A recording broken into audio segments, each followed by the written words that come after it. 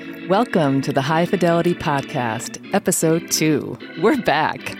I am your host, Bridget Connery, recording in the Hula Studio on the shores of beautiful Lake Champlain in Burlington, Vermont.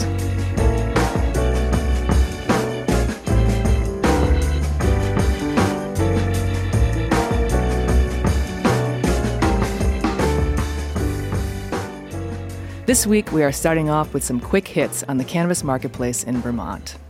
In its most recent board meeting, the Cannabis Control Board, or CCB, approved licensing for 13 applications: 1 analytical lab, 1 retail store, 3 cultivators, 4 manufacturers, and 4 wholesalers. The big winner was Apex Arboretum, which received 3 license approvals, 1 each in the cultivation, wholesale, and retail categories. As a reminder, Vermont law only allows companies access to 1 license per category. Apex will be doing business on Pine Street in Burlington under the name Green State Dispensary. Green State has been operating as Green State Gardener, selling cannabis grow supplies, and Upstate Elevator CBD for the past several years. It is nice to see them make the leap to THC. Some new edible products are making it to the market. Flora Cannabis and Middlebury launched their house-branded gummies, and word on the street is that Upstate Elevator will have product in stores this weekend. Finally, I connected with John Sikes, Director of Retail Sales for Ceres Collaborative in Burlington. John and I were colleagues at Ceres Med. Ceres is the first vertically integrated medical cannabis license to migrate into adult use. They opened their doors at 10 a.m. on October 1st and made the first legal sale in Vermont. This is what John had to say about their first week in business. Hey Bridget, John Sikes from Ceres Collaborative, calling to tell you a bit about our opening week in Burlington. It was a great week for us. We served over 4,000 customers and had a line of shoppers from 10 a.m. to 8 p.m. every day of the week. We received great feedback about the experience, the knowledge of our associates, and the product itself. I'm just super psyched about how well our retail space turned out and that our fulfillment model works so well. The store is laid out to create an enjoyable shopping experience where you don't feel rushed or pressured to place an order quickly. Instead, customers can take their time to browse and enjoy the space until they're ready to make a purchase. I'm also really happy with the feedback we've received about our pricing, especially of our infused products. We've heard many comments about how it is more affordable than people thought it would be, even with the 21% tax. Overall, it's been a huge success, and we look forward to building off of what we've accomplished so far.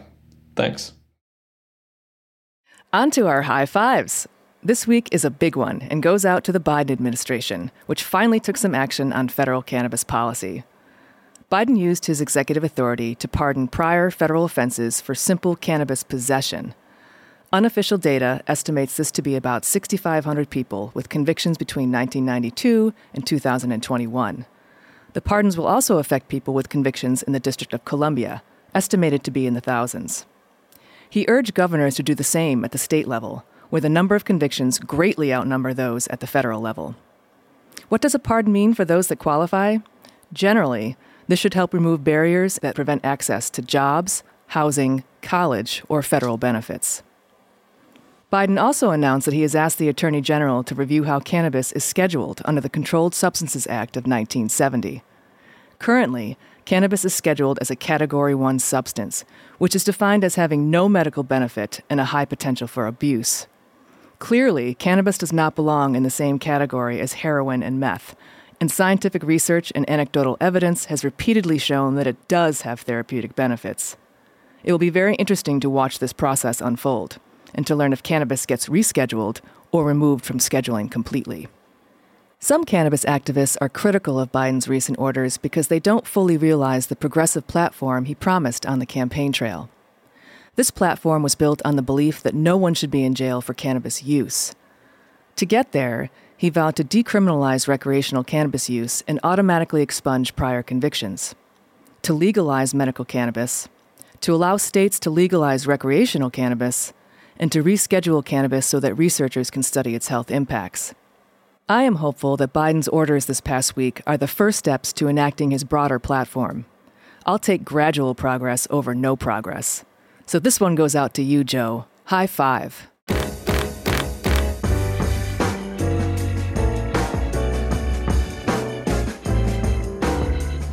Let's move on now to part 2 of our 3-part series on how to navigate Vermont's new cannabis marketplace. Last week, we shared some basic guidance on what you need to know in order to purchase, consume, and travel in Vermont. This week, we focus on quality and which questions you can ask budtenders in order to make informed decisions about your purchases. First and foremost, it is important to understand the chemical constituents of the products you are buying, primarily the cannabinoid and terpene content. There is a lot to learn here, and it is best to go into the dispensary with a little knowledge under your cap. There are a lot of online resources that discuss the differences between THC, CBD, and CBN, the cannabinoids you will see the most on product labels, as well as terpenes like pinene, limonene, and linalool. We highly recommend the website projectcbd.org. That's projectcbd.org for this information.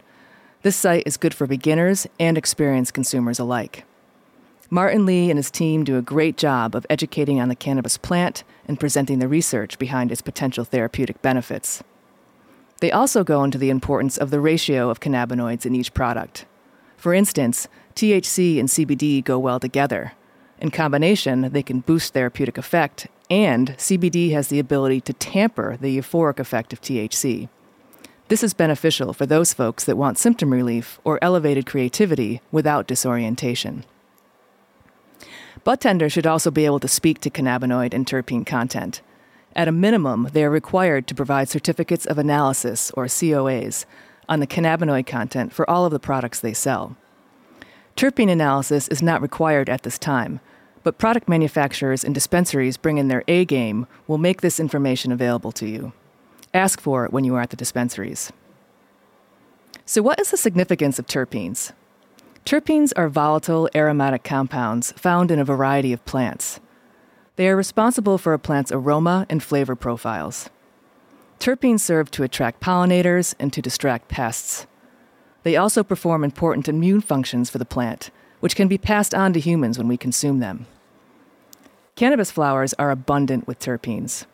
Research and personal experience show that terpene profiles in cannabis products contribute greatly to the overall experience for the consumer. It is important to pay attention to terpene content as you experiment with products to learn which ones work best for you in certain situations. If COAs for terpene content are not available, follow your nose, especially when it comes to flower.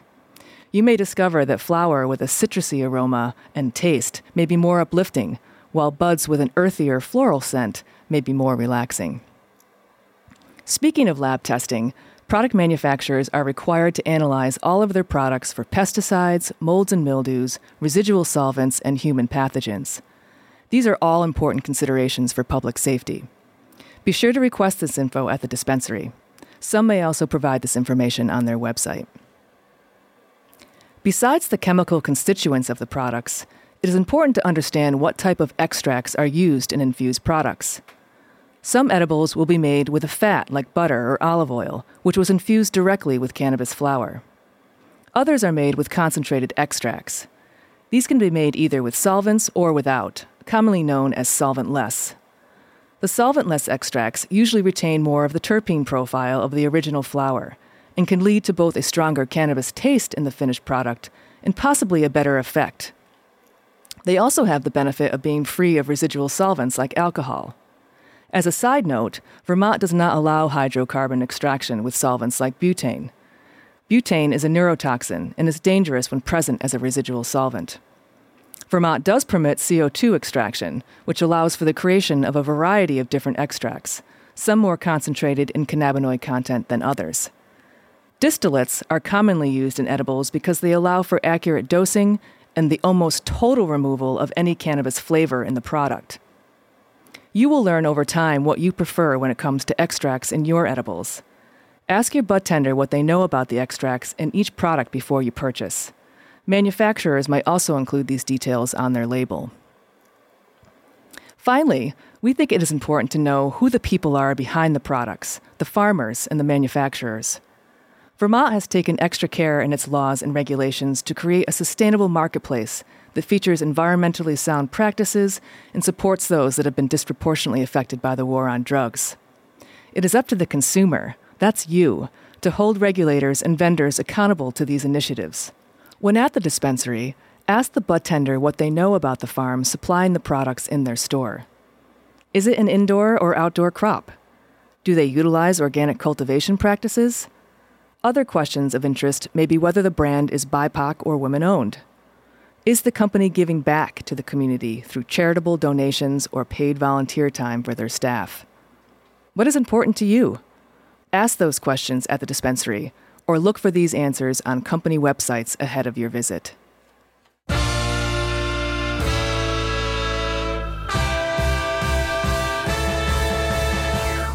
All right, that is a wrap on part 2 of our 3-part series on navigating Vermont's emerging cannabis marketplace. We hope that it is of benefit to you. Tune in next week for the last installment, which will discuss how to prepare for a positive cannabis experience. Thanks go out to my creative crew at High Fidelity, Olaf Willoughby and Shane Lynn, who helped with content creation for this episode, and the team at Syntax and Motion, particularly Will Davis, my sound engineer, for producing this show. And thanks to you for listening to us today. If you enjoy what you heard, subscribe on our website, hifivt.com. That's HIFIVT.com. You can also request certain topics or interviews by emailing us at bewell@hifivt.com. We'd love to hear from you.